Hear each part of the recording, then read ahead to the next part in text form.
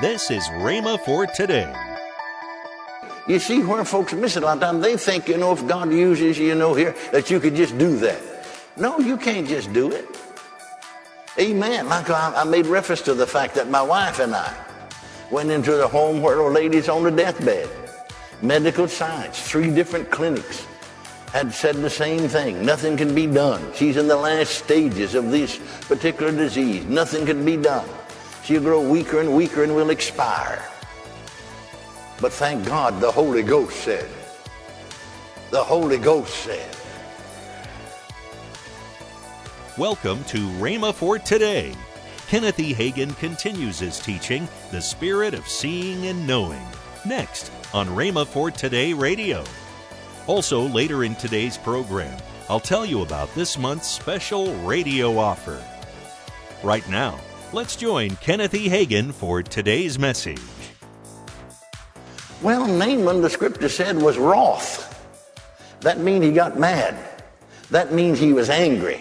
That means he was irate. He said, are not Abana and Pharpar, rivers of Damascus, better than all the waters of Israel? Why couldn't, in other words, I go dip in them? Why do I have to go dip in old muddy Jordan?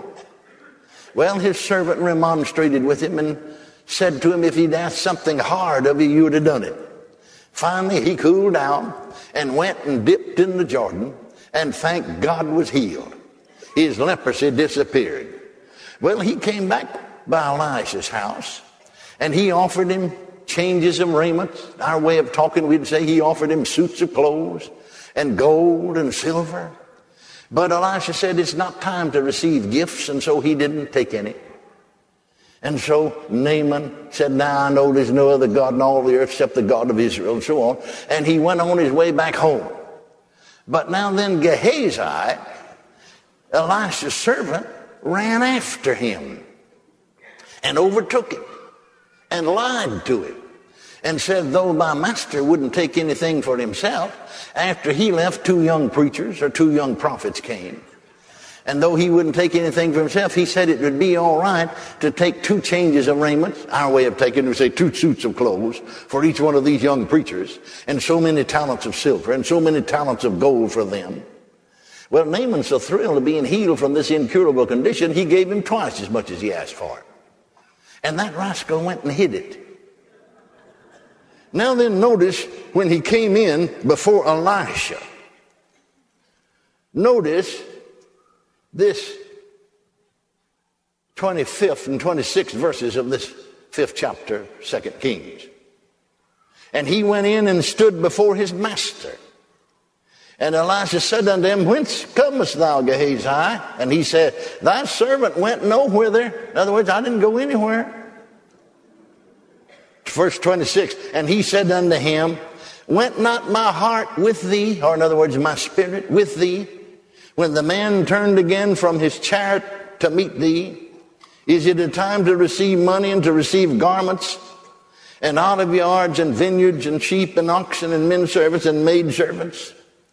The thought I wanted to get over to you, see, this is a manifestation of the word of knowledge. It was manifested to expose a hypocrite. Amen. Now then, there's several important things here before I get to the main thing I want to get over to you. You remember now that this little maiden said, when she learned that her master, Naaman, had the leprosy, I would God that my master were in the land of Samaria. There's a prophet of God there that could cure him or heal him of his leprosy. Elisha. Now then, go to the 4th chapter of Luke's gospel. Turn in your Bible to the 4th chapter of Luke's gospel. And notice this. Jesus returned in the power of the Spirit into Galilee. There went out a fame of him through all the region around about, and he taught in their synagogues, being glorified of all. And when he come to Nazareth, he went into the synagogue on the Sabbath day, as his custom was, and delivered unto him the book of the prophet Isaiah. And he found the place where it is written, the Spirit of the Lord is upon me, because he's anointed me, and so on. But now then, he said, this scripture today is fulfilled in your ears, but those people didn't accept it. And Jesus said, no prophet is accepted in his own home, his own town, his own country. He went on to tell them that Elijah was a prophet. But he was sent only unto that widow, in Sidon of Sarepta. In other words, he can't go into just any widow's house. Now that's working of miracles and work a miracle. But he can if God says so, if the anointing is there. Now he said in the days of Elisha the prophet, now notice this, there were many lepers in Israel and none of them was healed. Now why would this little maiden say there's a prophet of there that could heal you of your leprosy? None in Israel were healed. She had never seen anybody, but he did have a healing ministry. He had to have a fame or a history of getting people healed for her to say that, didn't he? Amen. Amen. None were healed. You see where folks miss it a lot of times. They think, if God uses you, here, that you could just do that. No, you can't just do it.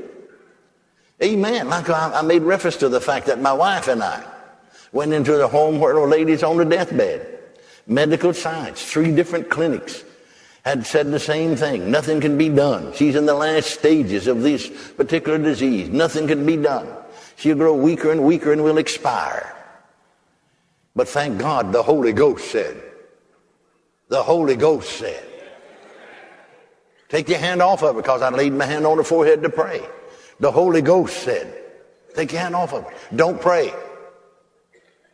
Don't anoint her with oil.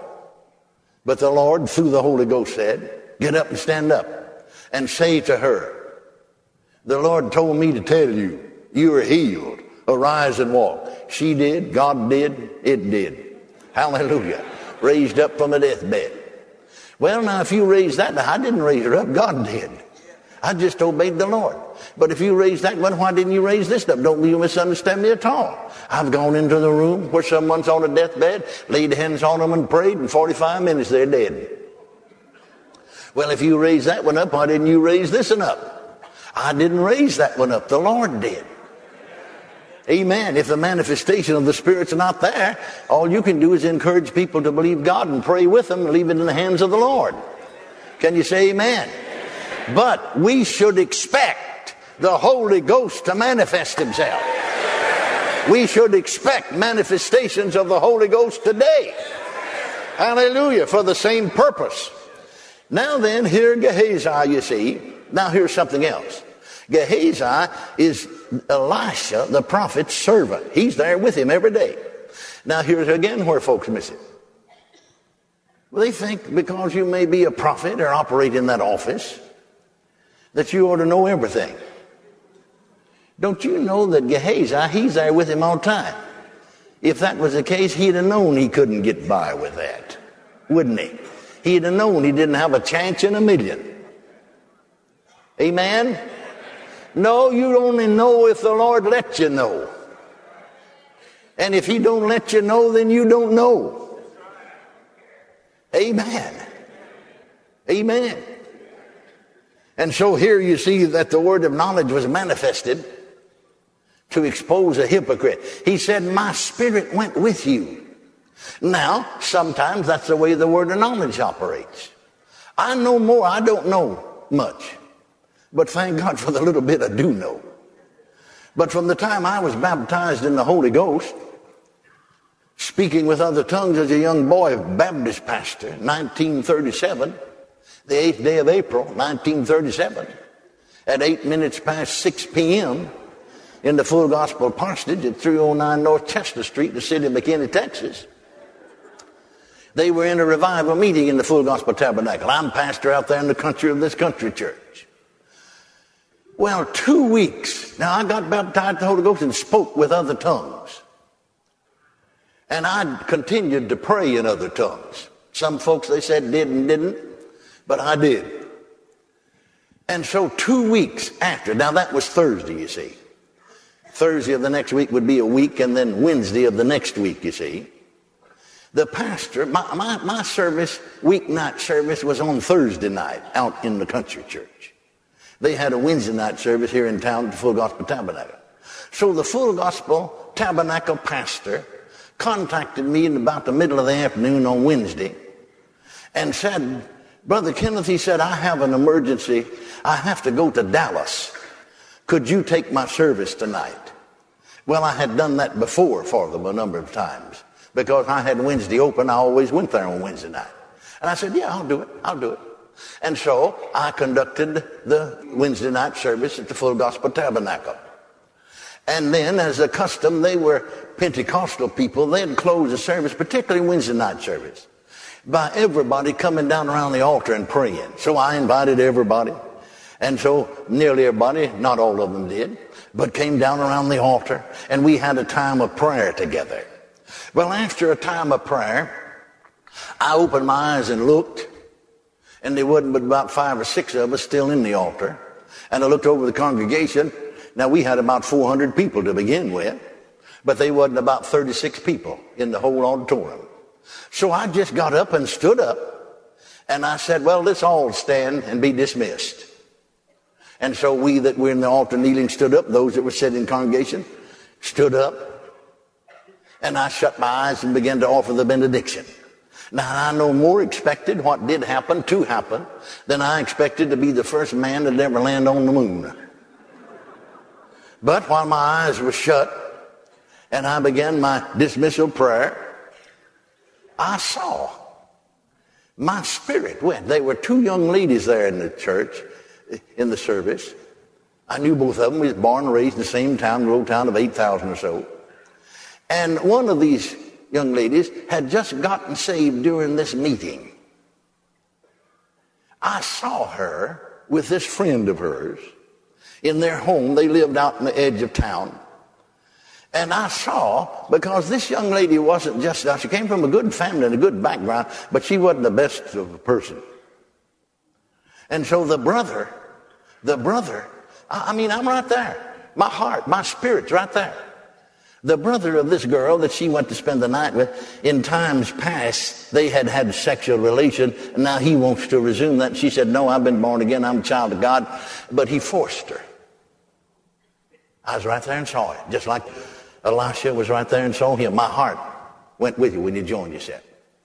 And then not only that, but I saw this, that she only came to church that night because her friend had almost forced her to.